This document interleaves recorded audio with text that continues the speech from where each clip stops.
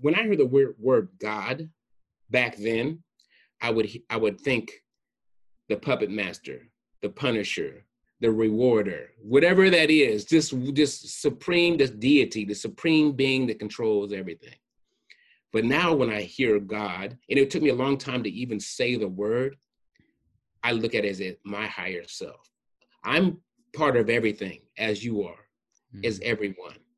So when I hear that, that's the highest aspect of myself. Not saying in an egotistical sort of way that I'm God, but that part of is in there. So it's connecting to your higher self every day. So when you connect to your higher self every day, your decision-making becomes different. You're making your decisions from a higher place. So before, when I used to make decisions, it was from a very low place. I was going out there making all the wrong decisions, right? I was dumbing myself down with alcohol and therefore making these terrible decisions. So it lowers your frequency. What meditation does, it allows you to connect to your higher frequency. You raise your vibration, you connect to your higher self. Therefore, your decisions are, if you have a decision to make and it's here or here, you're gonna make the best decision for yourself. With no limitations, what does your perfect day look like? What if it's possible to live like that every day? Would you wake up after 9 a.m, have perfect health, maybe fire your boss, have the money and freedom to do what you love most? The world is your oyster. Where would you be? Who would you be with? The possibilities are endless. Whether you believe it's possible for you or not, you can make more, work less, and live free. Welcome to Freedom Hack Radio, where entrepreneur, best-selling author, world traveller and adventurer Bryce Robertson and special guests crack the code on money, health, relationships, spirituality and having fun doing what you love most. Be inspired to create your own self-designed freedom lifestyle. Welcome back to Freedom Hack Radio. I'm your host, Bryce Robertson, and today, my friends, we have a very special guest, Mr. Monk Coleman. And before I introduce Monk, for any of you watching or listening right now, I have a very important and serious question to ask. Do you truly live the freedom trinity of financial, time, and location freedom? Do you truly live in fulfillment with a balance and growth in financial wealth, health, relationships, spirituality, and having fun? If any of you answered no to either or both of those questions, then you need to subscribe to this YouTube channel and this podcast now and take control of your freedom. Because if you're listening or watching this, you absolutely deserve to live free and live fulfilled. So do yourself a solid, subscribe now, and take control of your freedom. Why? Because you downright bloody deserve it. So for those of you listening for the first time, welcome to Freedom Hack Radio. I'm your host, Bryce Robertson. Thanks for joining us. You will not be disappointed. And for all of our freedom hackers out there, welcome back. Today, my friends, we have a very special guest, Mr. Monk Coleman. Monk is the author, transformational coach, public speaker, personal trainer, and 3 times natural physique bodybuilder. Monk grew up fatherless and very poor, eventually slipping into a life of substance abuse and crime. And after hitting rock bottom, he turned to meditation and transformed his entire life to that of service. Now, 12 years sober, he works with others to help facilitate their healing through his coaching. Monk, it's an absolute pleasure to have you here with us today. Thanks for joining us. Thanks for having me. Once I heard your show that you did with Brian, I was sold. I just love the way the conversation went. I love the show. So much helpful information, so many nuggets I could take out of there. I said, you know what? When you approach me, I'm like, I got to do this. So beautiful. I really support what you got going on here, and that's why I'm here. Thank you. Appreciate that, brother. And look, man, I know you've had a bit of a wild ride in your life. You've been up to a few things, and given the current moment that you are today, what's given you the most gratitude right now? Well, learning to love myself was the biggest thing that through this whole transformation is the biggest thing that happened, because without that, whatever you do, it's not going to be the best route for you. So all the things I was doing before was out of insecurity and lack of love for self. So having that love for self means you can also love others. You can be a better father. You can be a better husband. You know what I'm saying? You can treat yourself better. You can treat your temple better. You treat people better in general, walking through life. So the love for self and the compassion that comes along with it. That was the most important thing I've received or reconnected to, because it's always within us through this meditation and transformation process. And I think that most people don't love themselves the way they should. And that's why we do things externally, not intentionally to hurt ourselves, but we end up doing things to hurt ourselves in our progress in life. Yeah, that totally makes sense. And I'm looking forward to unpacking that as this conversation unfolds. I just want to wind back the clock a little bit for us. And can you unpack for us what it was like to grow up in a household without a father? Well, I never really thought it had an impact on my life until I got older. And then I looked back and I started to understand the subconscious programming that we all go through. So from birth to 7, what you experience at that time, inside the house, outside the house, what you see, what you hear, the people that are around you impact you tremendously, right? So I didn't know that. So as I was growing up, I was like, oh, my father, he died when I was 4 years old. No big deal. People say, oh, I'm sorry. It's like, don't be sorry for me. So at the time, I didn't realize it had an impact on me. Right. I always wanted to have a father because everybody else, not everybody else had one, but at least they had some type of male role model in their life, whether it be a step or my own entire life, there was not a male in the house.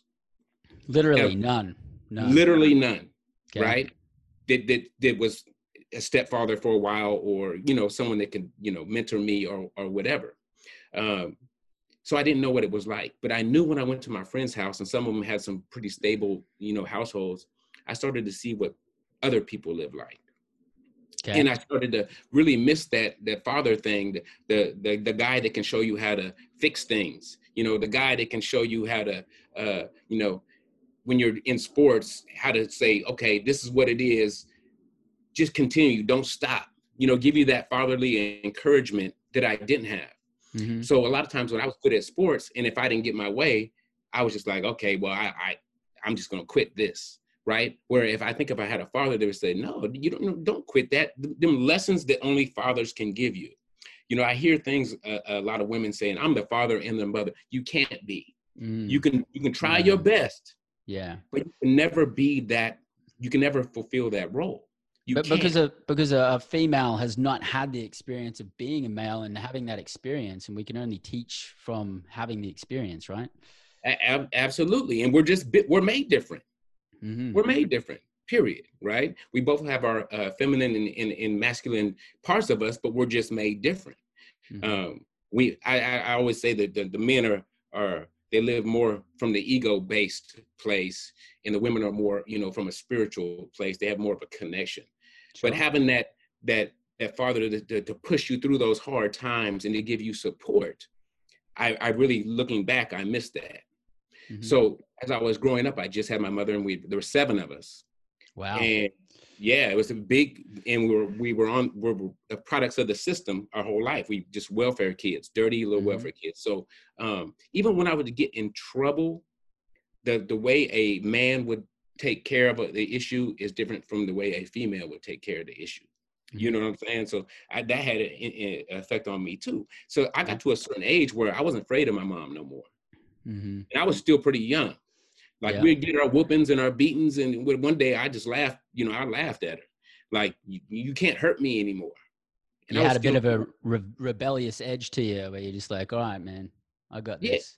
Right. Absolutely. To where if there was a man around that could not beat me, but I would be intimidated or fearful just because of that presence, maybe I would do something different. You know what I'm saying? I had no, as far as getting punishment, I had no problem of what would happen if I did whatever I did. So as like a 5-year-old, I was stealing from stores. Wow. I was already getting into a lot of trouble at that age, running around with a friend of mine. We go to stores, hit up stores, even with my brothers and sisters, we didn't have money. So most time we're stealing candy and things like that because we didn't have it. And people always say, you know, everybody has the same opportunities. But when you don't have something, it forces you. Poverty creates crime because you need to get what you need to get, even though you're very poor. So especially with the systems and the redlining and the stuff that happened, especially with the Black community, you put people in this in poverty in a state where they cannot buy outside of this area, and it creates crime, and crime creates violence. So it's a lack of having something, right, that creates this dynamic. Sure. And so like the other kids, were they all just like game on? They're like, yeah, let's go like steal some stuff. Oh yeah. Like, oh man. I remember one time we went to a store and we were all stealing, and they knew we was in there doing it because we were some little dirty kids, and they knew we wouldn't have no money going in the store. And so we just had our little system where we would walk around and start stealing stuff. Then we, you know, sometimes we get chased out. Hey, yeah, and we just all start running. So yeah, everybody was in on it, you know.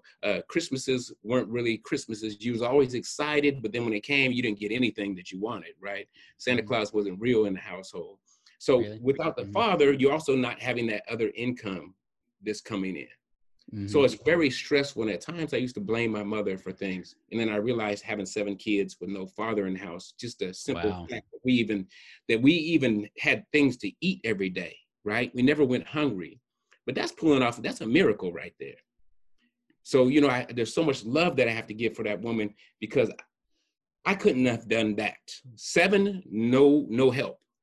Isn't that monumental? I mean, I talk to entrepreneurs and about the challenges of being an entrepreneur and all these sorts of things. And then I think about like a single mother, especially with like 7 kids, like that's a really huge challenge, and that's going to be stressful, and you don't have a break, man. Like you've got to take your hat off to your mom. That's huge. Yeah. She didn't have a break at all. And the oldest one was 20 years older than the youngest one. Wow. So she had, so you see what I'm saying? So there was always 40 years parenting. It was always kids. It was never a break. It was never a break. Yeah. So as I got older, I got, my mother, she took us to church. She wanted us to act right, so she took us to church. Okay. And like I said, from 0 to 7, you get in your program. So as I'm getting programmed, you know, the way I think about money is a program, living in that lack state. What I thought about relationships, right? There was no relationships that weren't dysfunctional that I saw. It was a single parent household that I saw, and she took us to church because she wanted us to, you know, become saved and be Christians. So we went to church 3 times a week. So what happened as I was getting older, I realized what I was really bad at a young age. And then I realized the consequences of my actions through church, through the church's eyes, right? Okay. The church that I went to. And you know what the consequences are, right? Heaven or hell. Yep. So, and I think this is such a terrible thing because a child shouldn't be living in fear. And it's a fear-based teaching.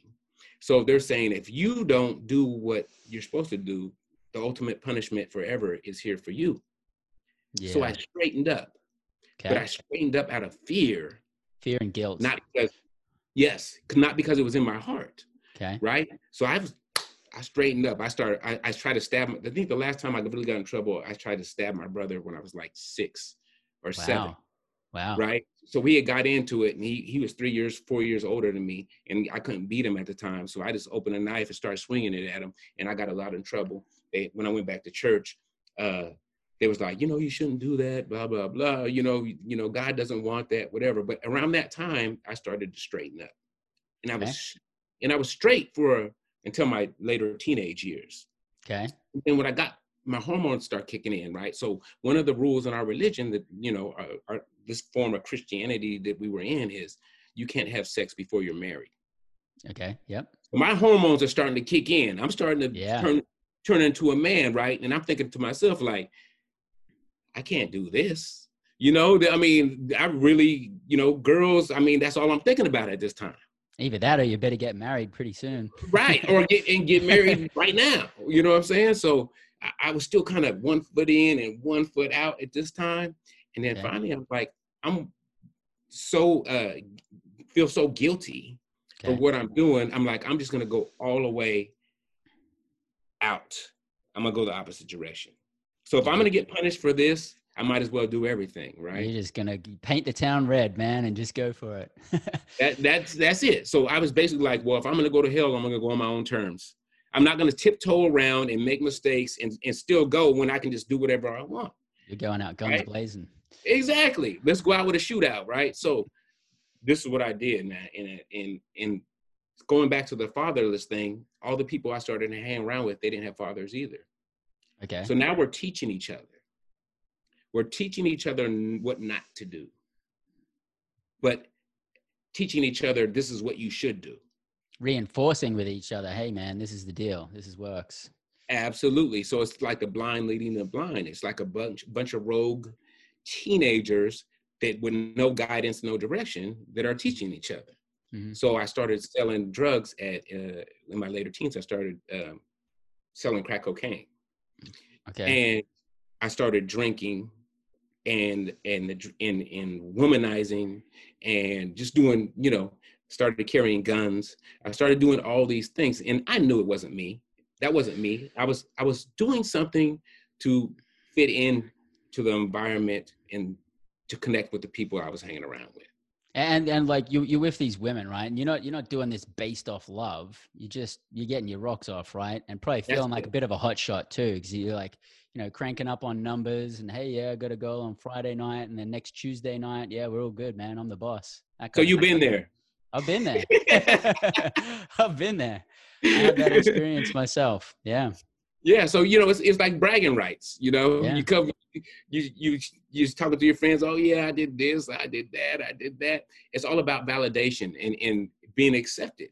Mm-hmm. And, I look like this now, but I used to be quite handsome back in the day. So it wasn't an issue. It wasn't an issue for me, right? Back in the day, that's one thing that I was blessed with. Mm-hmm. To be a part of this role I was playing, this story I was creating about myself. Okay. And it played a major part in this creation. So going forward, everything just started to elevate. So as far as the drug dealing, I was very small time, just doing what I had to do to make money, to have money in my pocket. Mm-hmm. Because at that time, the way I was living, I wasn't going to get no job. Mm-hmm. So I was just, supplementing my income with this. And the drinking started to become more frequent. We would go get boxes of 40s. I'm talking about boxes of 40 ounces. Mm-hmm. And we'd set them down. We just start cracking them. We drink them all day. I started smoking cigarettes, weed, the drink. I never got into doing drugs, just selling drugs. But still, there was no father figure around. So now we're looking up to the generation above us that's doing exactly the same thing that we're doing. Mm-hmm. Okay. My mom can't stop me, right? She always says, I'm worried about you. I'm worried about you. I'm worried about you. There's nothing she could say to me that's going to stop me living the way I'm living. Mm-hmm. And I never felt like I had a purpose. I always felt like there was something missing.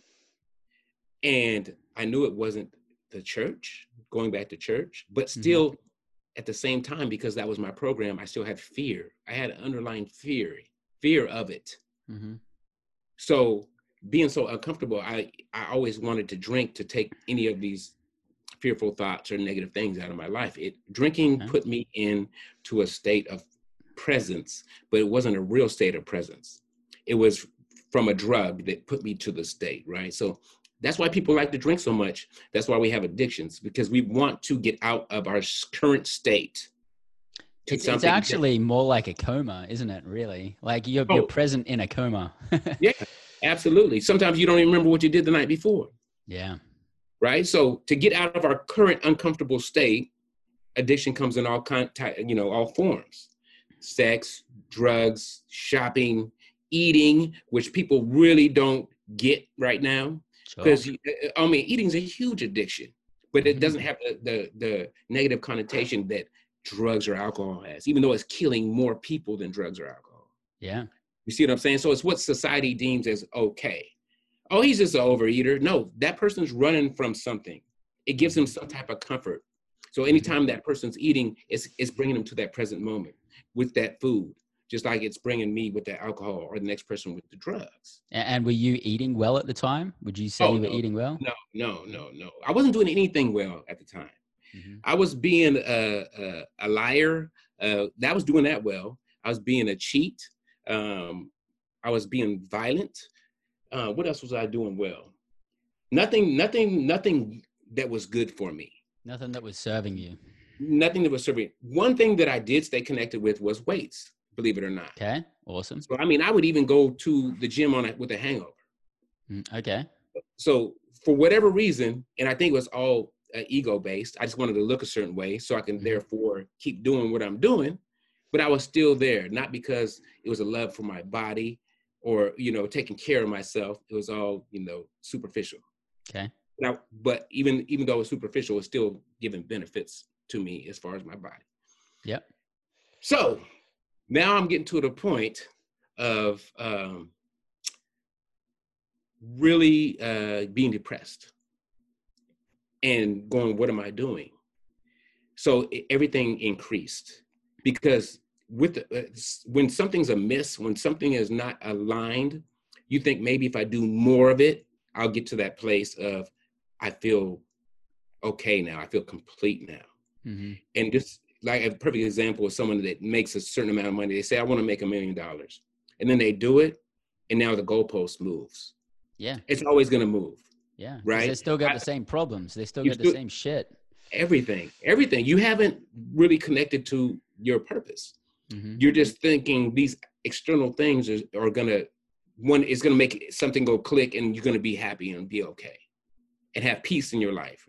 But it doesn't. And that's what I was doing with the women. So if I get enough of them, somehow it's going to be click, I'm good. But it never happens. You never make enough money. You never become muscular enough. You never, and when I coach my clients, it's like, they'll show me a magazine picture. I want to look like that if they're going in that route as far as the physical body. Because a lot of my coaching, I'm going geared towards transformational coaching. Yep. But they say, I want to look like this. And I just tell them, it's like, that's not what it's all about. It's not about what you look like. It's about how you're treating yourself. And the looks, that's a byproduct of what you're doing, these habits that you need to change. Mm-hmm. Right? So everybody's working backwards. I want to look like this. They're not going, what do I have to do to be healthy, strong? Well, they're not coming like that. They're taking a fake picture out of a magazine and going, I want to look like this. What is the reason why you want to look like this? It's so superficial. Our bodies are amazing. Our bodies we're miracles, right? It's not about the look. What are you doing to take care of that body? Because then that's the reason why so many people are on steroids. That's the reason why so many people are getting surgeries. They don't want to take care of the body. They just want this look. And the look is the last thing that you should be concerned about. But it'll come if you do these other things to take care of yourself. Yeah. It has no choice but to show up when you're eating right and you're exercising and you're meditating and you're loving yourself. It has no choice, right? It's almost the same thing. It's like if you keep drinking, you're going to get drunk. You don't have a choice. This is what's going to happen if you take care of yourself. You're going to lose the weight. You're going to gain the muscle. On top of that, you're going to feel content. You're going to feel good. You're going to raise your vibration. Your whole life will change when you do it from a place of love for yourself rather than I want to get ready for summer. I want to get a six-pack for summertime. Yeah. So it's really where your focus is as far as that goes. So as I continue forward, all my relationships were dysfunctional, going back to zero from birth to 7 years old. They look just like what I seen. Everything looked just like it, right? I heard my father had an alcohol problem, a violent problem. He was a womanizer. He was all these things that I thought I would never do. In my in my conscious mind, I didn't want to be that. Yeah. When my mom says, I'm worried about you, you're turning into your father or something along those lines. Mm-hmm. And I was drunk when I came in and she told me that. And I was like, well, yeah, whatever. But looking back now, she literally seen my father in me because of my actions, what I was doing. He died at 36. Wow. That's young.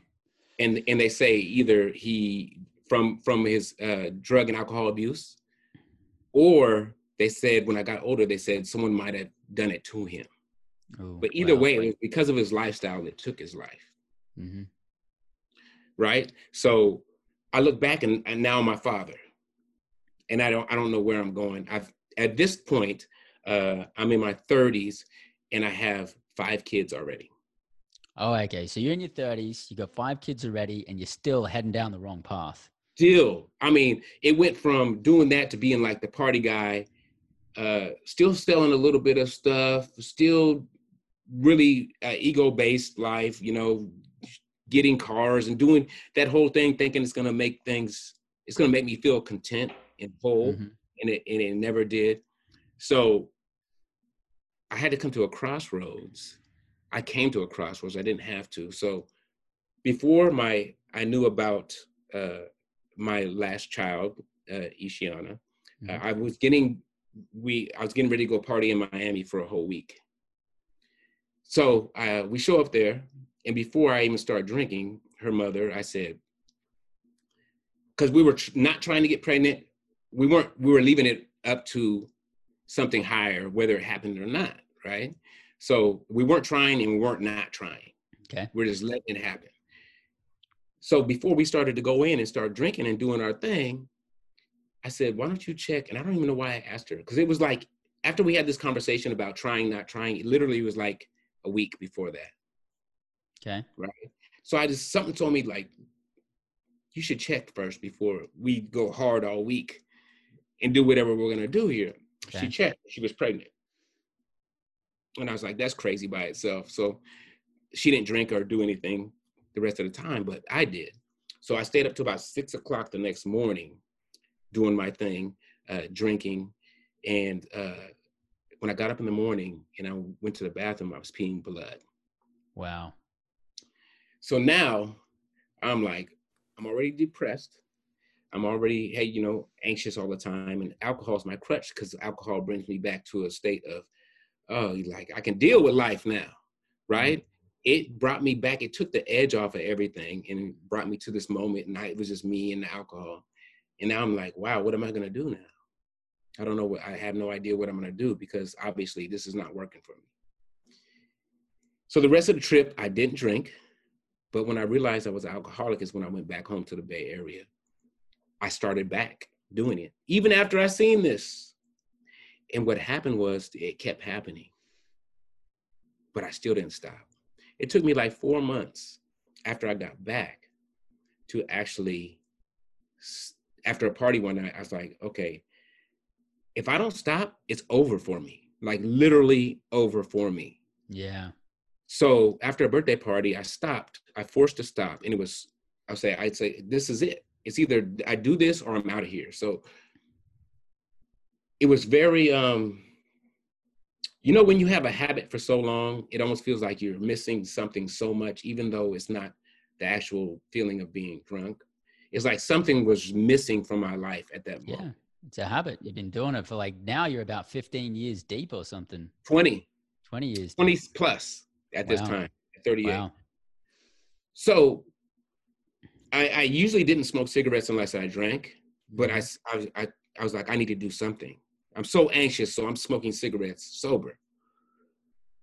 And I did that for a whole year, smoking cigarettes sober, which I never used to do that before. But I was about maybe 5 months into sobriety. I'm doing pretty good, but the thoughts, the random thoughts, the anxiety, the really having to deal with my shit, right? Yeah, really having to deal with what comes up without help.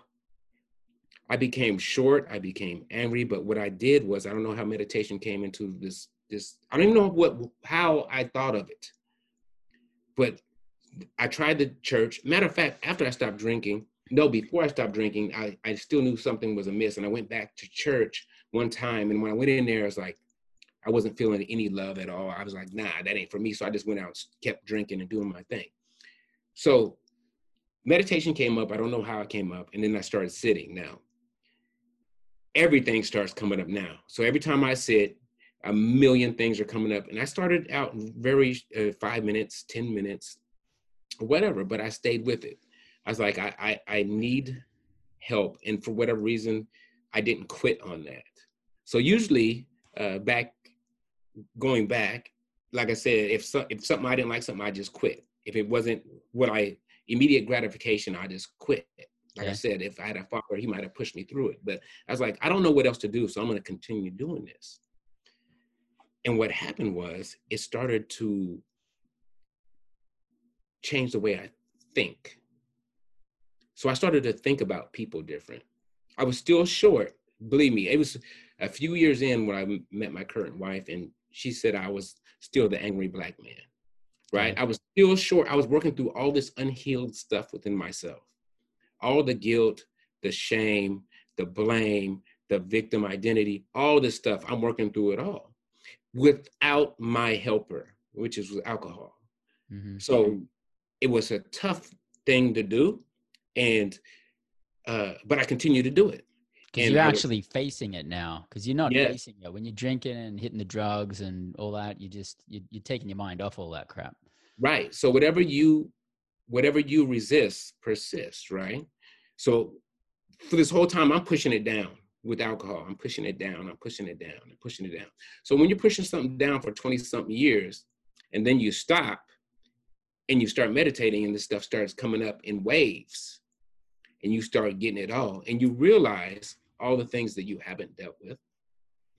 And like I said, it's a lonely thing. It's a your own journey. And people don't realize, and that's why we have to be kind to people. People don't realize the internal struggle that people are going through. We don't have a clue. I don't have a clue what you're going through, right? So the best thing I can do is send you love and kindness and compassion, no matter how you are acting towards me or anybody else. Because hurt people hurt people. You heard that before. Only hurt people lash out at other people. There's something inside themselves that needs healing. Mm-hmm. And that's why I don't take things personal nowadays, because I know that they're dealing with something internally. There's some kind of conflict right there that they haven't dealt with.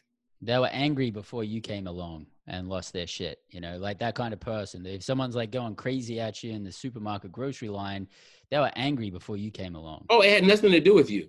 Yeah. See, I don't take things personal anymore, because I know it's not them. Mm-hmm.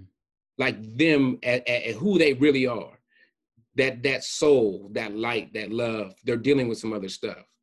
They might be in a very low vibrational place. Something tragic could have happened in their family that day. Mm-hmm. Their wife or husband could have left them. Whatever the case may be, they're wrapped up in this emotional state, which then they project it onto others. And I understand that. So when I met my current wife, she said I was the angry Black man. But she watched my whole evolution. So like I said, I was starting to think about other people and homeless people and drug addicts and thinking like, what can I do with them? So I was cultivating this compassion for other people, which I never had before. Before it was all selfish. What can I do for me? How can I get what I need? What about me? That's all it ever was. And do you think the biggest contributor to the shift here was the fact that you started meditating? Oh, absolutely. So when I heard the word God back then, I would think the puppet master, the punisher, the rewarder, whatever that is, this supreme, this deity, the supreme being that controls everything. But now when I hear God, and it took me a long time to even say the word, I look at it as my higher self. I'm part of everything, as you are, as everyone. So when I hear that, that's the highest aspect of myself. Not saying in an egotistical sort of way that I'm God, but that part of is in there. So it's connecting to your higher self every day. So when you connect to your higher self every day, your decision-making becomes different. You're making your decisions from a higher place. So before, when I used to make decisions, it was from a very low place. I was going out there making all the wrong decisions, right? I was dumbing myself down with alcohol and therefore making these terrible decisions. So it lowers your frequency. What meditation does, it allows you to connect to your higher frequency. You raise your vibration, you connect to your higher self. Therefore, your decisions are, if you have a decision to make and it's here or here, you're going to make the best decision for yourself. So this becomes a pattern, right? And this pattern leads to meeting different people, creating a different circle for yourself, even a new career, and doing things to uplift the world instead of tear it down. So as I sit and connecting to my higher self, now I'm making decisions from a different place, right? Everything is expanding. I'm connecting to my true self. Going forward with the meditation, I'm getting rid of the old program. I didn't know it at the time, but what was happening was my subconscious program, which runs 95% of you. And that's why it's so hard for people that really consciously want to do something, but they can never make that change. Say you really want to lose weight, but your subconscious programming is everybody used to call you fat. Your parents used to call you fat. Whatever that is, that was your program. So you sabotage yourself. So as you're trying to lose weight and stuff, your subconscious is saying, no, you're still that overweight, fat kid, just like they used to call you. And you do something to get off track and get back. So alcoholism, drug addiction, this was your program. So every time you start to be sober for a while, something hits you, life pressures, whatever, your automatic default is back to that subconscious program. Always. And that's why you always see people with going through the same issues over and over and over and over. They're still living from that old program. No matter how much they want to change, it's impossible to change from the same state of consciousness that you got yourself there in. Yeah. Right? So if you're consciously the same, you're going to keep doing the same stuff. And that's how you find 60-year-olds still clubbing and doing the same things that they're doing, because nothing has changed. They're still living in that old program. So meditation starts to knock that old program down, and you start to rewire your brain. Literally, you start to grow gray matter. Gray matter is responsible for your emotional state, decision-making, and things like that. So our lives are just one big bag of decisions. We're talking here today together because of all the decisions we made in our lives. Mm-hmm. Think about that. So if we take that trail from right now and go backwards, it's all led to this conversation right now. Mm-hmm. And people don't believe that every conversation with anybody, whether you deem it good or bad, was not a coincidence. Right? Every experience you have brought you there on purpose, mm-hmm. no matter what it was. So if my life was different than it is now, and your life was different than it is now, we wouldn't be here right now. And this happened because of the decisions we made from the state of consciousness we made them in. So, and then what happened was 3 years into my meditation, guess what happened? Take a guess. 3 years into your meditation, did you actually find yourself? No. No? So this is a crazy part. So 3 years into my meditation, I'm eating an omelet in Jack London Square in Oakland. And no meat sounded good to me, right? No meat. I was like, usually I put bacon on there or have some sausage or something mixed in there, but I was like, no meat. So my friend that I was with, she said, "Are you a vegetarian?" And I was like, yeah. Didn't know why, but have you something ever came through where you just knew that you weren't going to do it again, or knew, like the knowing, not like kinda, but like, I'm never going to eat meat again. That came through. That came through. I didn't know why. Okay.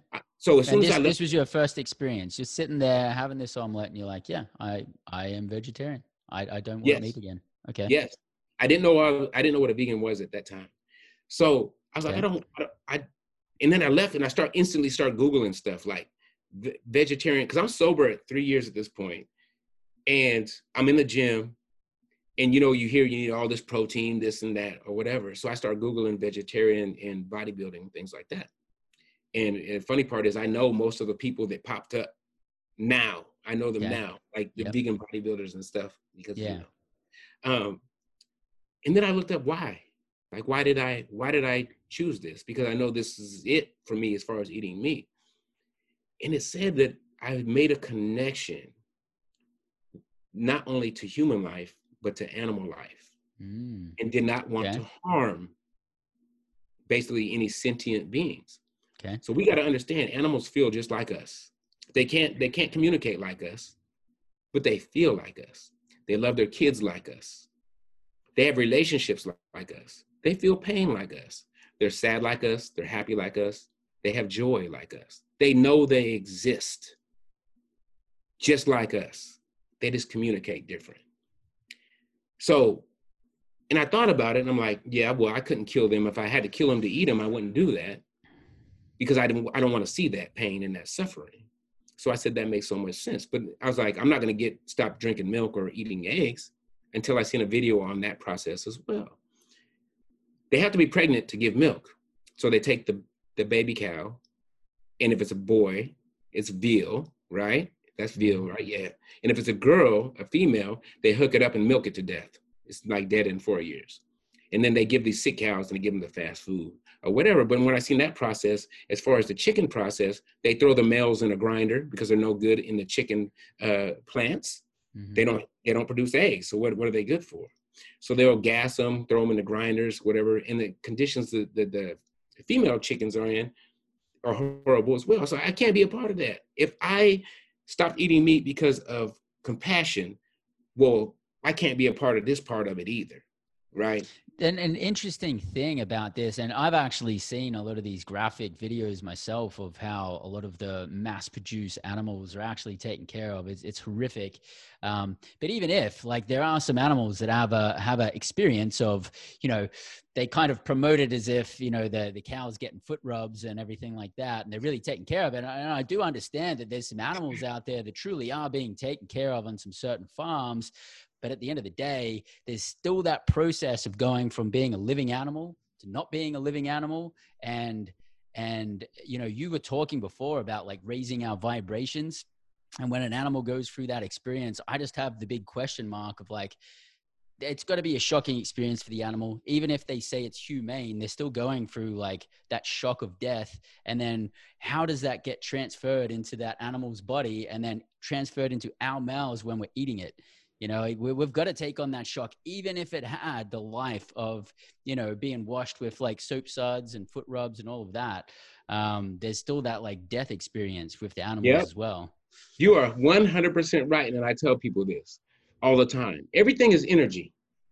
So there's certain people that might rub you wrong, or everybody's had an experience where they don't like the way the energy of a person in the room or someone they may know. Every time they get around them, it feels uncomfortable. But that's energy, and that's real. Mm-hmm. There's nothing that's not energy, including your thoughts. That's how thoughts create things, right? Mm-hmm. The energetic stamp on that thought. Yep. So as soon as they become fearful, and that fear hormone goes through their body, it changes their cells immediately. So I was at a coffee shop one day and I started talking to somebody who had a vegan shirt on. And I started talking to somebody and I said, the energy that you're taking on when you eat this and it becomes part of you, you like literally are what you eat on a cellular level. Like those cells are becoming your cells. I mean, the only reason why we're alive is because of the food we eat. So we're just a product of the food we eat. Without the food, we die, right? So we're taking on everything. So that means right now you're a vegetable, right? I'm a vegetable. You're a vegetable. Exactly. I'm fruits and vegetables. Yeah. Yeah. So when you take on that, not only the growth hormone, not only the antibiotics, not only all the things that they give it, the food they give it and whatnot, you take it on the energetic state of this being. So I know a couple people that when they stopped eating meat, they stopped having anxiety. So you get in this fear, and especially in the regular factory farms, the way they're treated their entire life, the stress levels, the stress every single day that these animals go through. Every single day they're stressed out in small little pens. They can't turn, they can't move. A lot of them start going crazy, gnawing on stuff and swinging back and forth. I mean, it truly is crazy. Gnawing on each other. I've seen videos. Yes, of that. They had to clip the beaks on the chicken so they don't peck each other. Doing these little cramped quarters, even the free range ones, they're just in one building, but they're all smashed together. So their feathers are falling out. And it's like, it's crazy.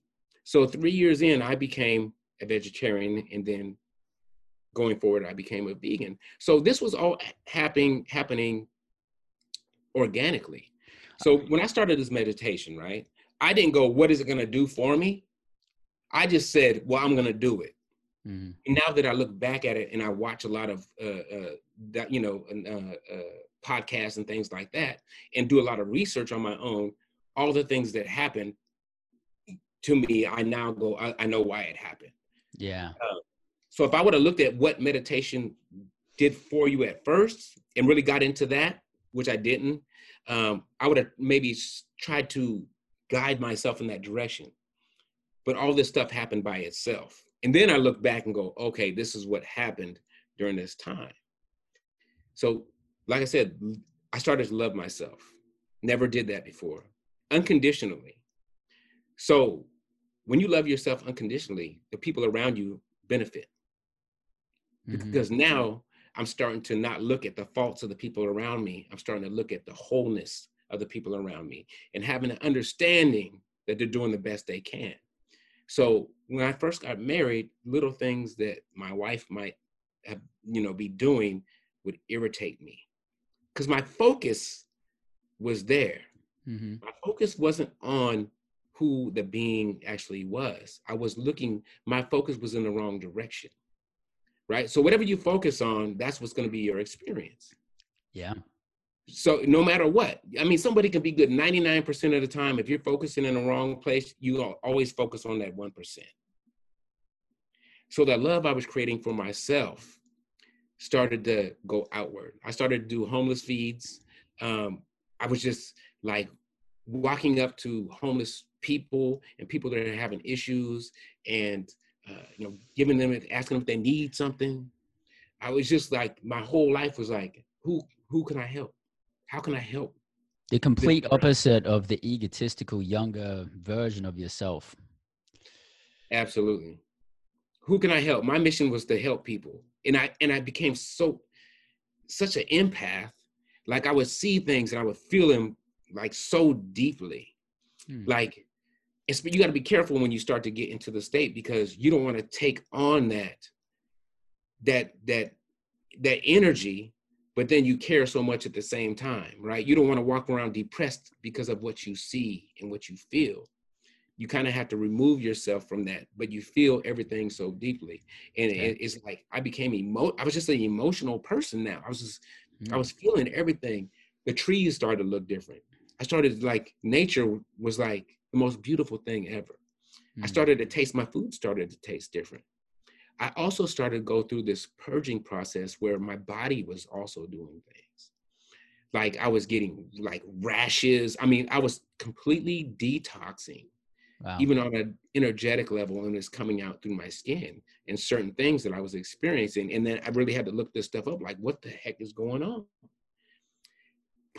Just about 4 years ago, I started during meditation, I started having these really violent jerks, right? And all this stuff I looked up after the fact, but as it was going on, I was just like, what is going on? So, my head was like, wow. Really? Like jerking, like by itself, I could not stop it. Wow. And it was like literally like someone was pushing my face or, hit me with a palm. That's how much it was jerking. And it went on for like a year. And when I was researching it, it was like there was energy because, we have our chakras, our energy centers, but it was blocked energy. So it was trying to release itself through my meditation, but it was hitting blockages, which was making my body move. I was getting hot sensations, cold sensations. I was getting all these physical things now during meditation where I never had it before. So this energy, Kundalini energy, was trying to move, but it was getting blocked. Okay. So from our root, and it moves up like a spiral. So all these motions, I even had head rotations for a short period. I lay down in bed and my head by itself, and I'm not making this up, would just start rotating. So I could be looking left and it would just go to the right, super slow and crazy. And I never told my wife about it at the time because she probably thought I was crazy. But I looked that up also and it was like, yep, this can happen. Your head rotating like that. So I knew something was happening. My life was changing. My life was completely different. And then one day during meditation, the craziest thing happened. And I look back now, and this was that Kundalini energy, that Kundalini awakening. So I'm sitting there in meditation, and I'm used to the jerks and all that other stuff, right? I'm used to that. But my stomach by itself started going way out and way in and way out and way in. Almost like, you know, the people that can pull their stomachs way into their spinal cord and then move it way out to like they're bloated. Like the My Indians. stomach was almost moving that much by itself while I'm sitting down. I'm like, this is crazy. What is going on? So I'm in meditation. My stomach's doing that. No pain, no nothing, just moving, just in and out and in and out. And after that, the jerks stopped. So my jerking stopped. What happened was the energy made it through. It was not blocked anymore. It's flowing. The energy flows up like that, like a circular motion up like that. But it was doing that in my stomach, and it was flowing now. And from that point on, when I look back at it, I stopped, the jerking stopped. And I didn't know what that was until maybe last year. I was watching a video, and some woman explained the exact same thing that happened to her, that happened to me. And I'm like, that's what it was. So I know sometimes when people hear about things like this happening, they think it's all airy-fairy or whatever. This was my own personal experience. This is coming from somebody that was living a completely different lifestyle. It wasn't like I was born in a commune and I was raised as a spiritual person or anything like that. It was completely the opposite. So there's no reason for me to make something up like this because of where I came from, right? So I wouldn't believe it myself. If someone was to be telling me the stuff I'm telling you right now, I'd be like, oh yeah, okay, that's how it happened, huh? But it did. It happened just like that. And then I started almost to become more intelligent. Like I was accessing things and talking different, speaking different than I ever used to. And I started taking up an interest in reading. I had never read a book in my entire life till 10 years ago. Not one, not even for school. Wasn't my thing. And now I took this interest in reading and learning more about what was going on with me, learning more about consciousness, learning more about doing that shadow work and that inner healing and the things we all have to deal with. Because if we don't, we're not going to be our best self. We're not going to be here completely living a purpose-driven life. We're always going to be doing something that's not completely aligned with why we're here. Now, when you're aligned, you do everything different. Like I said, I've read, I don't know how many books. I always read. I read every day. It's part of my thing. Not because I think it's good for me, because I have a genuine interest in it. I want to learn now. Before, I didn't want to learn nothing unless it was illegal, you know. And the way I talk, the way I communicate, it's completely changed. The way I go ahead. Yeah. So like when you said, when you're in alignment, would you say that your experience is that when you're in alignment, like life's just working for you, like everything's just falling into place and it just freaking works? Well, Is alignment, experience?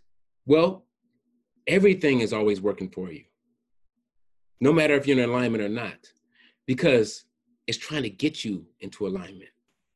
So a lot of the hardships we have is because we're not in alignment. And it's trying to get you there. Okay. Through these experiences. It's trying to wake you up, right? So a lot of times when things start out and you go through these difficulties, they're fairly light.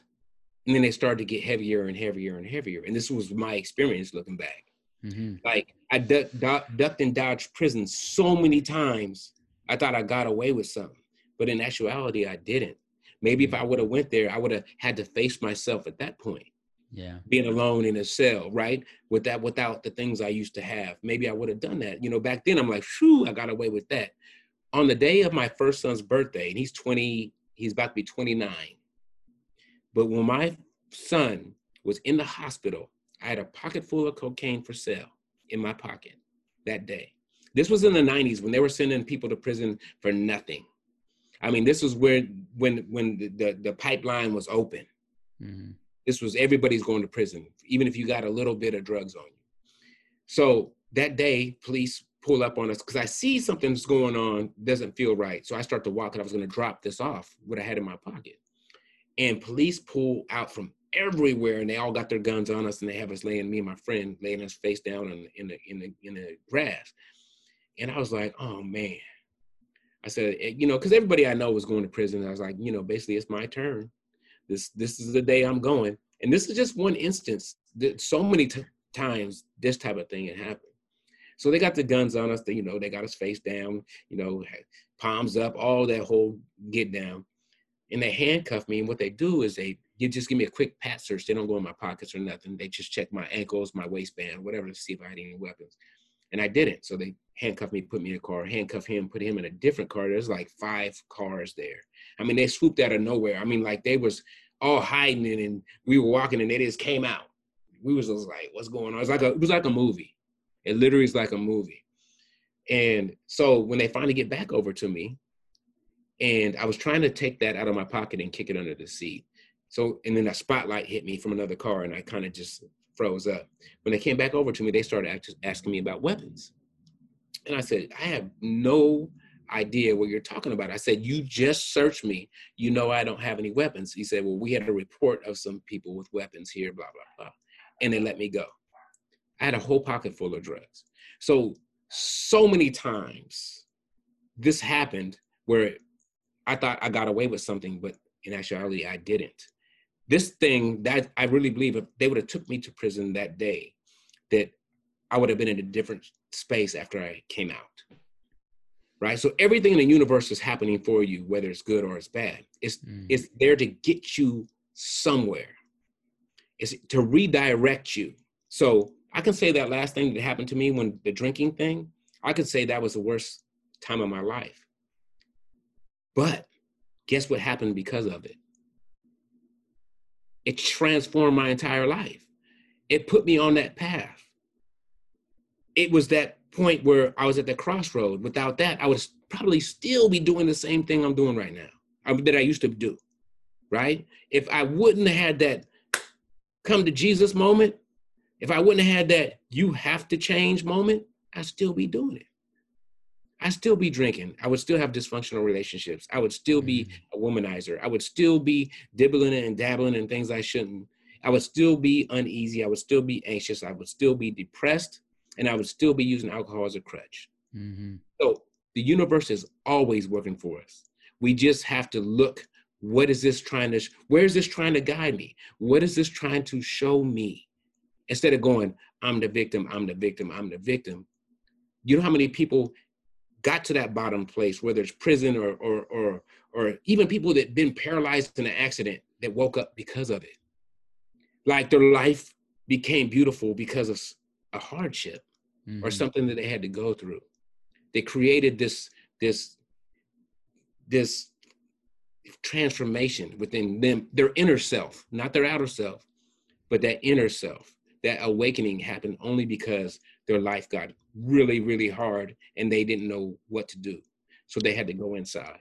And something that I find really impressive about you is, you know, so many people say that when you're 40, you're over the hill. And like on the 40th birthday, so many birthday cards say you're 40, you're over the hill, like everything's downhill from here. But yet you, in your 40s, you started as a bodybuilder. You started competing in competitions as a bodybuilder in your 40s. And you provided stiff competition for much younger people. And then you ended up in your first competition, you ended up placing 3rd, correct? Right. So this is how it went. So with natural bodybuilding, you can't take drugs, you take polygraphs, right? So if they ask you if you've been on anything within the last 7 years or 10 years, I think it's either or, then you can't compete. If you fail the polygraph and lied, you can't compete.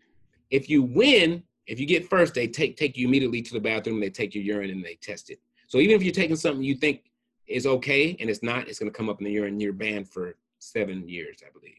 Okay. So what happened is I got picked up by Clean Machine, my sponsor. They reached out to me and I'm so blessed to be a part of this team. Not only because they have great products, but the dude Jeff Palmer that is the CEO and the founder just comes from a loving place. It's not about money for him. It's really about helping other people get to where they want to get. So I got picked up, and within 5 weeks, I was in that competition. 5 weeks prep, and he threw me in with the young guys. So 5 weeks. 5 weeks. Okay. It was 5 weeks. You're going to be on a plane going to Texas. Get ready, right? So I went there and I competed against all these young kids because in my age group, there's not a lot of people. And also another reason was because I didn't go in the older age group as well because my sponsor, he was there. So I guess he didn't want us to compete against each other, right? So I just stayed with the young guys. He went with the older guys, and that's how it happened.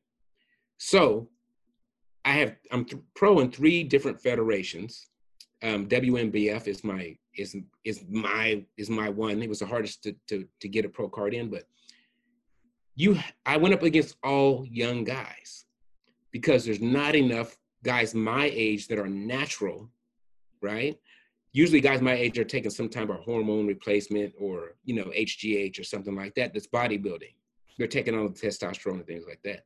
So in order for me to get a pro card, I have to go against these young guys where I'm their dad's age a lot of times. Mm. So, and you have to beat enough people. So in WNBF, you have to have 8 people that you have to win the overall thing. So you got a tall category in physique and you have a short category. Whoever wins out of the tall goes against the one from the short, and whoever wins the overall gets a pro card.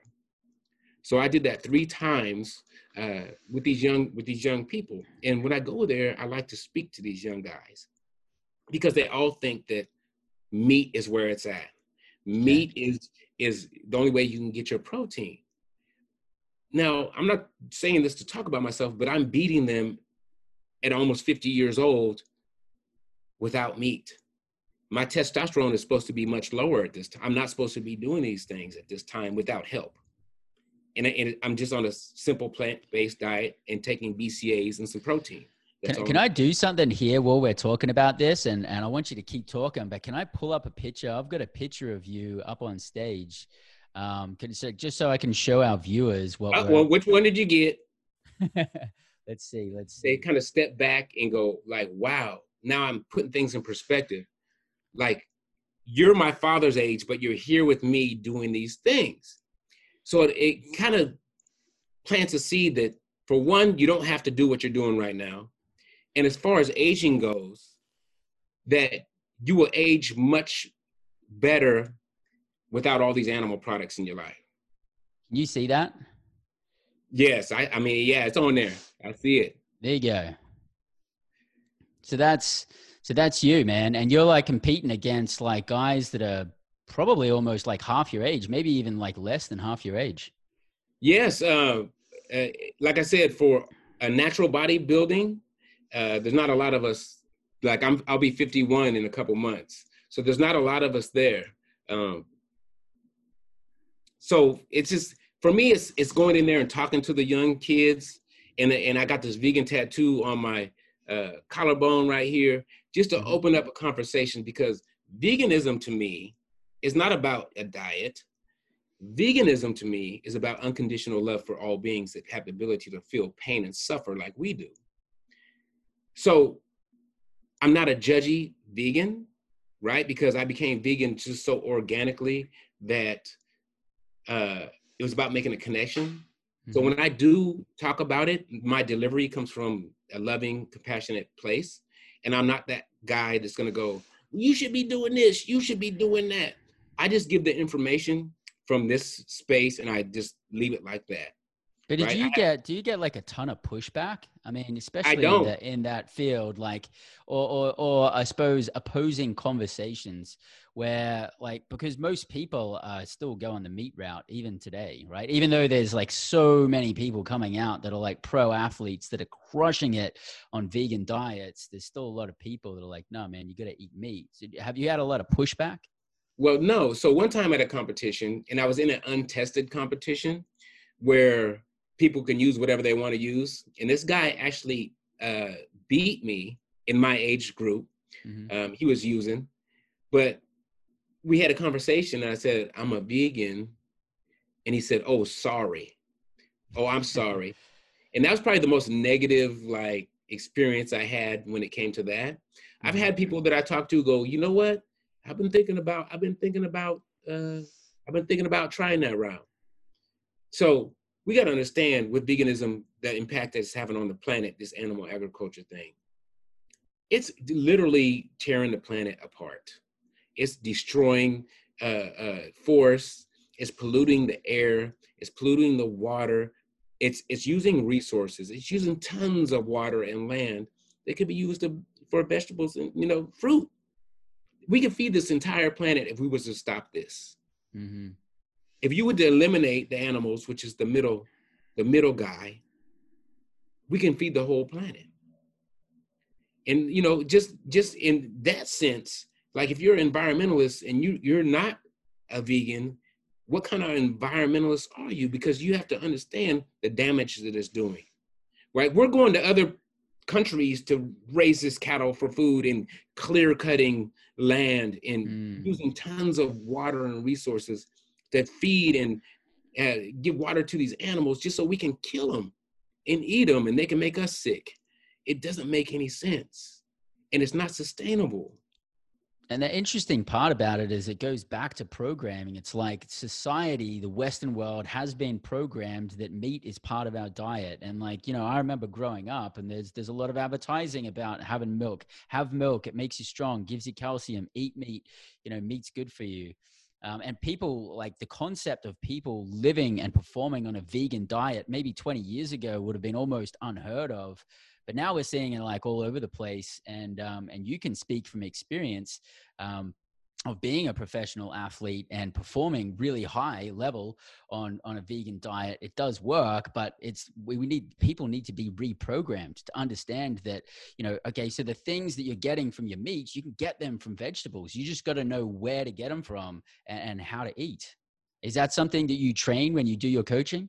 Yeah. So with Google, it's so simple, but if you're still living that old program, it doesn't matter. Right? It doesn't matter how much information that you give somebody. It's like telling a drug addict, drugs are bad for you. Yeah, I know that, but I'm not going to stop. Mm-hmm. Right? That's their thing. So there's so much information out there. If you don't want to learn how to do it, it's because you're choosing not to do it. It's not that it's not out there. Right? It's just you are in that old program. So there's so many connections to food. So holidays, you'll eat a certain way. It might bring back memories of your grandma or whatever. So you're emotionally attached to these foods that you've been eating your whole life. So to give them up feels like you're really missing something. And that's just because you're set in your ways, in them old ways. So just to switch up your diet, you're going, man, I'm really missing this. So you have to completely shift from that old story and create a new story. And the thing about it is it's not as hard as you think, right? So when you start to change, your taste buds change in like 2 weeks. So the stuff that you think is good, like right now, if we went to eat McDonald's, we'd probably throw up in our mouths, right? Absolutely. But back in the day, it was delicious. I can't even smell that anymore. The smell makes me sick, right? When I walk past the meat aisle, the stink, it smells like death. My senses are so heightened now in this state that I'm in that I can actually smell how rotten that meat is. Well, before I could not. So we got to completely change the way we do things in order to keep this diet. That's why so many people diet and they fall off. They diet and fall off. This is not a diet, a vegan. It's a belief. So there's a plant-based, that's a diet, right? Plant-based is a diet. Veganism is a belief that animals shouldn't be treated the way they're treated. They shouldn't be used for things. Like they're not here for us, they're here with us. People say, oh, what would you do with all the cows and all? Well, eventually they'll die, but we just keep making more. You see what I'm saying? What would you do? They just overtake the world. No, they wouldn't. We're mass producing these things. We're growing pigs, hundreds of pounds in like 6 months with these growth hormone. Yeah. I mean, it's completely insane now, but before I didn't know any of this information. Before, this wasn't my reality. Before, this was so far out of my reality, I didn't even put it together that animals are killed to eat them. It's such a disconnect because we look at food as food and not where it came from. And that's why a lot of times they call meat something else other than what it was, beef. You know what I'm saying? How many times have you had this conversation with people and people like, man, I don't even want to think about that. I just want to enjoy my steak. And that's true. Right. Like people don't want to think about it because if they know if they think about it, they won't eat meat. Yeah, there's a connection there. Like I said, if you want to stop eating meat, go to a slaughterhouse. Yeah. I promise you, you're done with that. Yeah. And I feel sorry for the people that have to take these type of jobs or feel they have to take these type of jobs because they're really on an emotional level, they're super impacted by death every day. Imagine 6,000 cows, I think 6,000 cows a day at Farmer John's in LA go through that process. Wow. And what if you're the guy that's doing it? Yeah. You know how numb you would get? You know how on an energetic level, what that would do to you? I couldn't. No one even wants to see that in the video, right? People want to run away from the truth. Oh, don't show me that. Why? This is what you're eating. Yeah. Why wouldn't you do that, right? Why wouldn't you take your kid there to see this or witness this? Why wouldn't you? There's only one reason, because deep down, you know this is not right. And you know it would traumatize your baby, right? Because you know it's not right. When they see this, they're gonna completely be traumatized by this. This is the reason why you take them to apple farms or go to pick fruit. That's why you take them there. You don't take them to the slaughterhouse. If you can't show something, this is my motto now. If I can't show something to my kids, I shouldn't be having anything to do with it. You see what I'm saying? If my 12-year-old daughter, if I can't show her the way I'm behaving or what I partake in, then I'm not going to do it. And I believe you've been a good role model because, I mean, you yourself, you have actually had some articles written in Vegan Fitness Magazine on you, I believe, a couple of times. And also your daughter, Eshiana, she's also been in Vegan Fitness Magazine as well. And she's had a lot of publicity and a lot of media because she herself is an athlete. Yeah. Do you want to share a little bit about that? Yeah. So Eshiana, that was the one that I found out she was pregnant before the next day when my bleeding issue started, right? So I really believe she came here to save me. I know it sounds crazy, but I believe she came here to save me so I could show her how to do it, right? So she came here to save me, and I came for my transformation, and I was to guide her, not tell her what to do or make her a certain way, but the love that I found within myself to show her that part. To show her how to live your truth and to be a purposeful and loving and kind and compassionate human being that I never was before with my other children. Don't get me wrong, I love them, but I didn't know how to be that. Going back to having no father, how do you know how to be a father when you don't have a father? What does that look like to you, right? No one's there to play with you or show you how to communicate with your children, and then you just kind of try to figure it out. Yeah, you figure out how to do this. The love was always there, but not knowingness was there as well. I didn't know how to do it.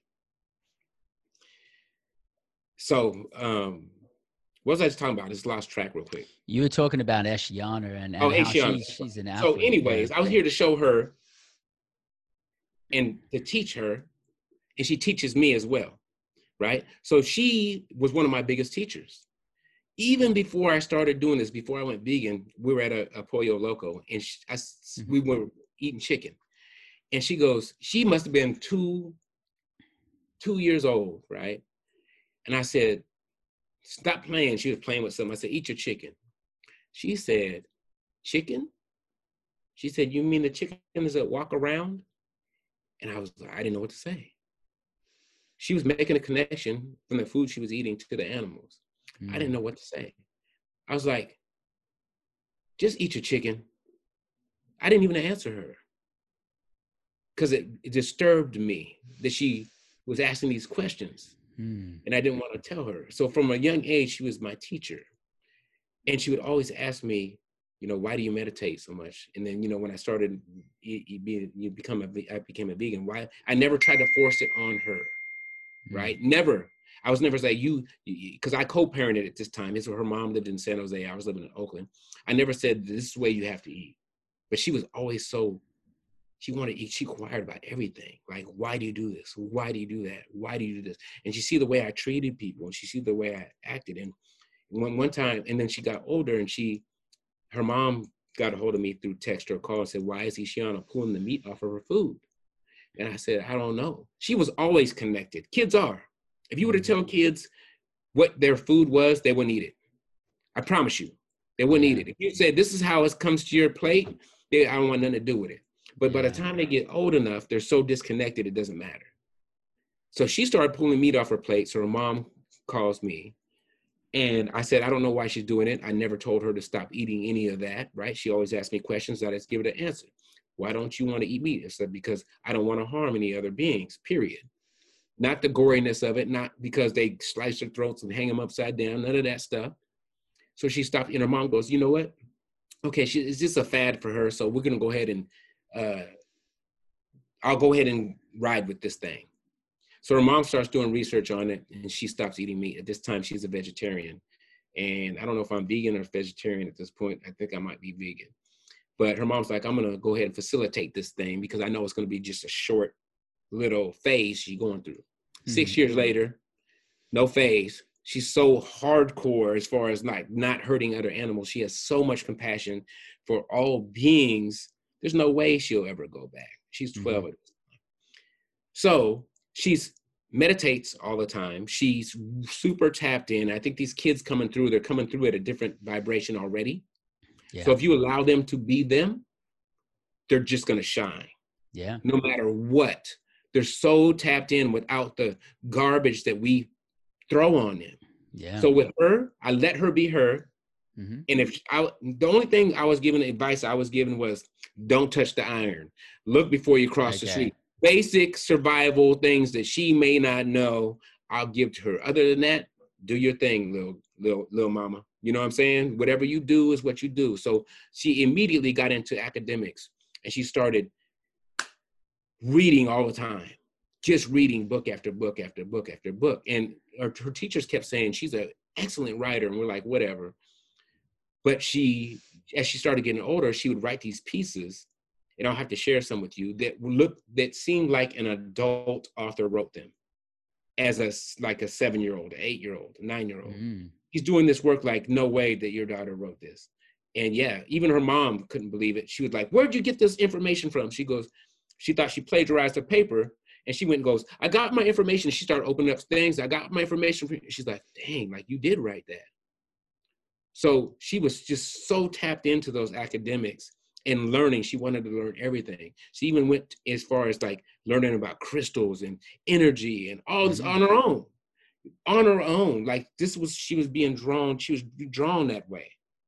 And I was like, you just keep doing whatever you do. Whatever you do is what you do. So her mom was like, you know what? All she does is study and read and do all this other stuff. She needs to do something physical with herself, right? So she gave her a couple options. She said, you can do this, this, or this.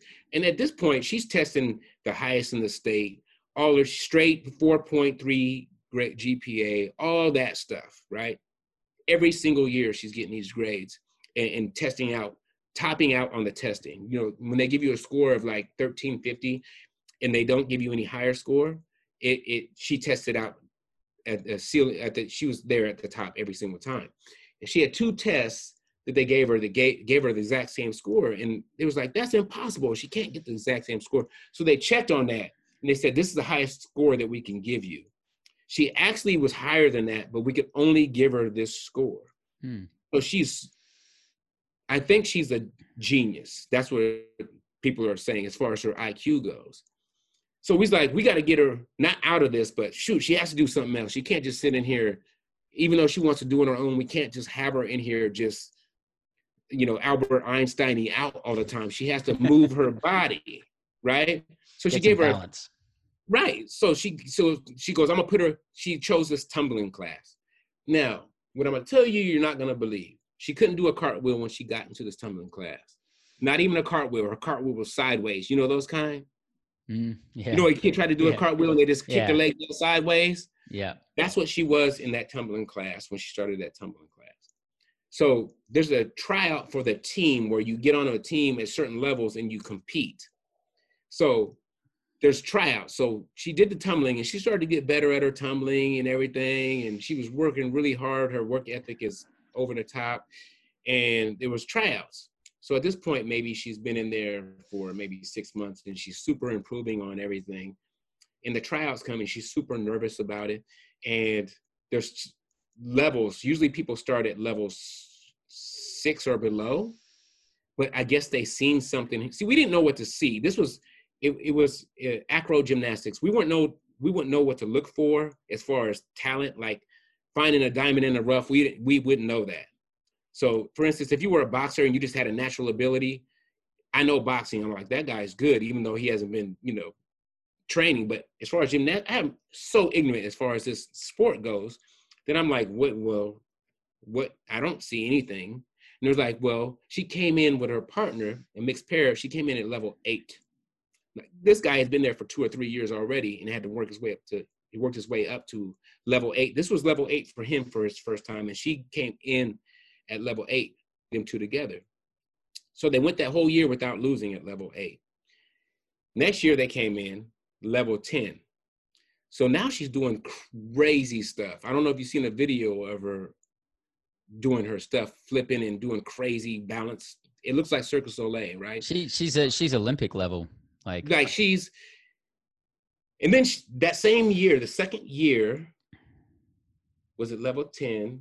And then this last year, she went up to, in the middle of the year, she got switched to elite. So elite is a whole nother animal, right? It's a whole nother animal. So her and him are now elite going into the third year. 3 years. So most of these kids started when they're very, very young, and it takes them a long time to get to that point. So they get to the elite level, never losing the entire time on any level. Not one time did they lose.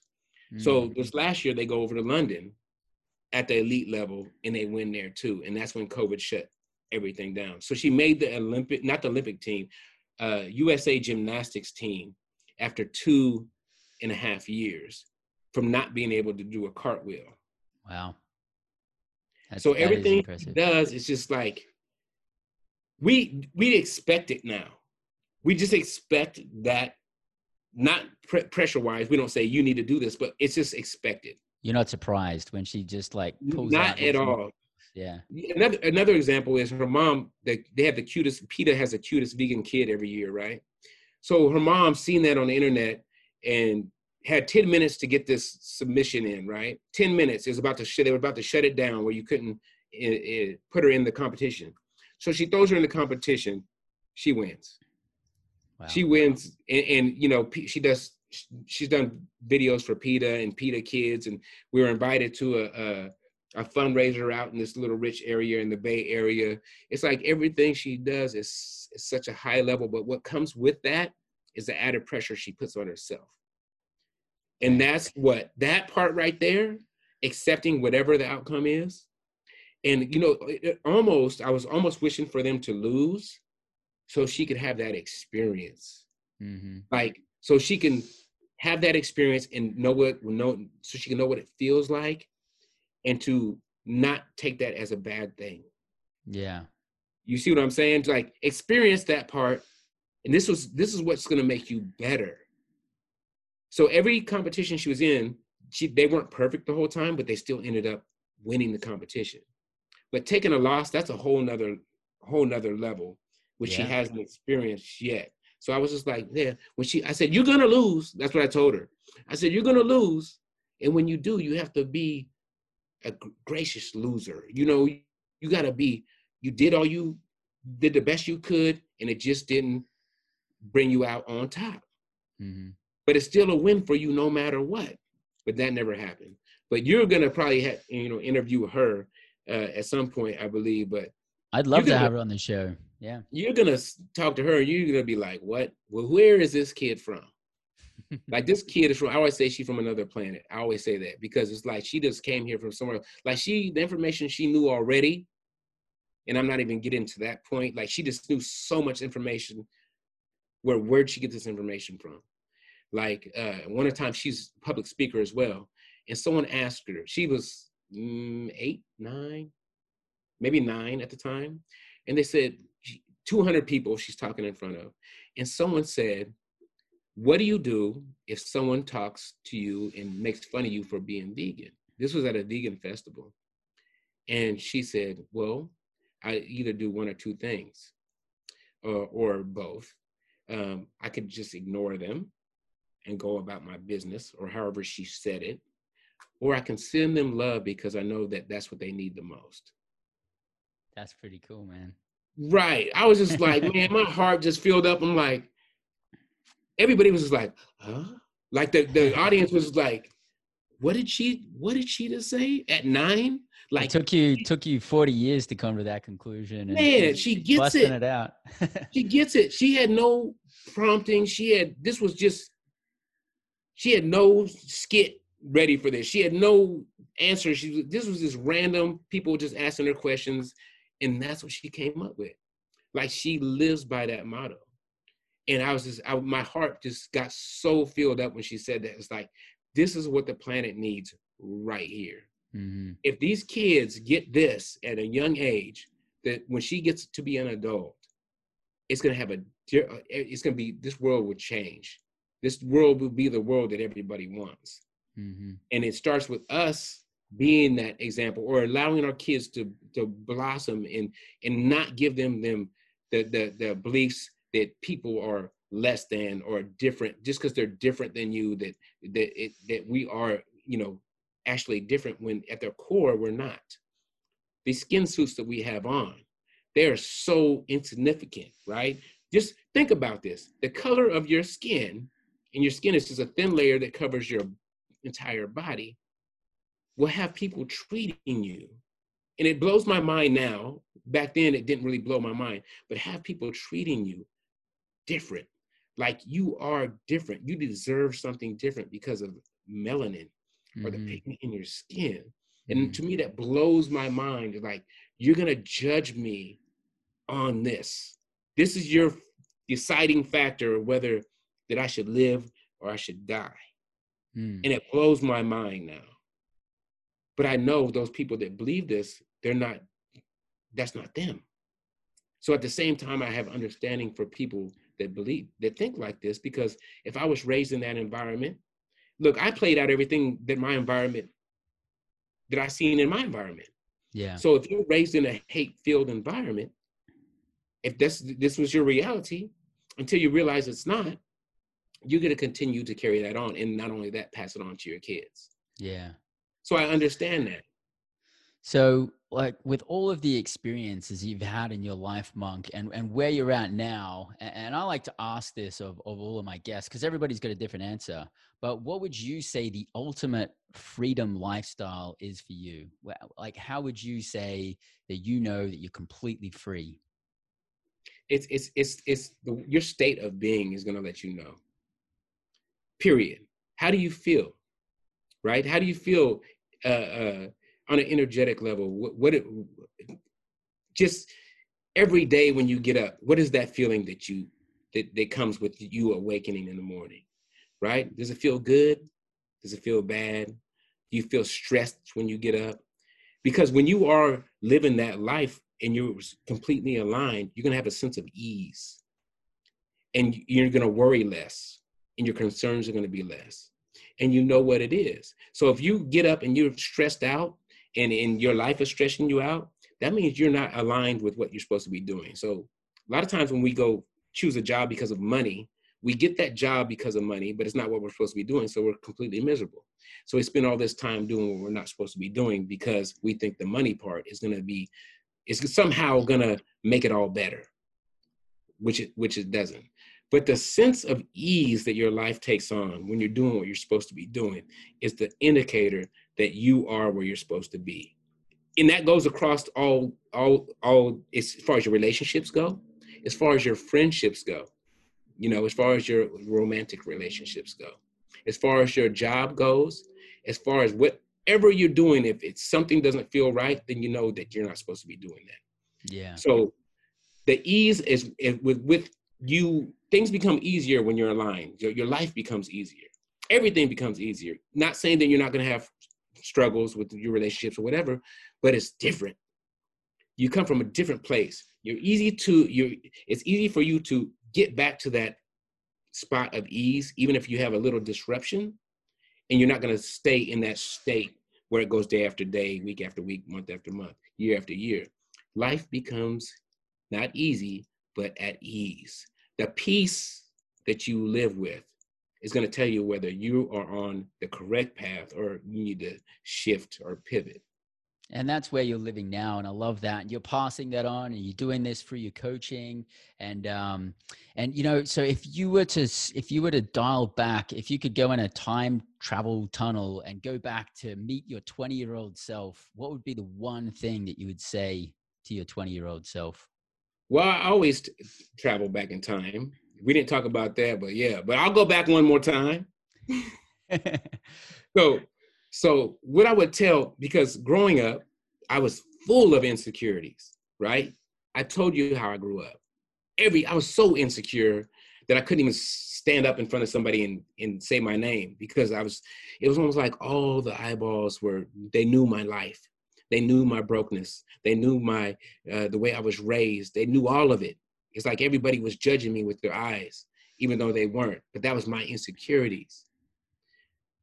But we have to understand, we are coming to this world. We come in this world whole and complete. There's nothing missing. Nothing missing. First of all, I would tell my 20-year-old self, you are enough. Beautiful. You don't need to get anything else. You are whole and you are complete and you are enough.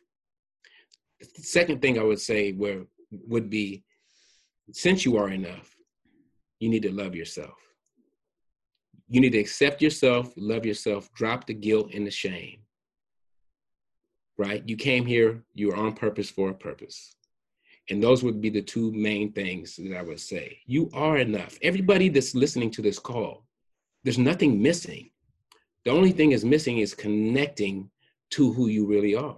Connecting to that part of you which already knows that you are enough, that you are whole and you are complete. Everything else that you're dealing with, that's ego.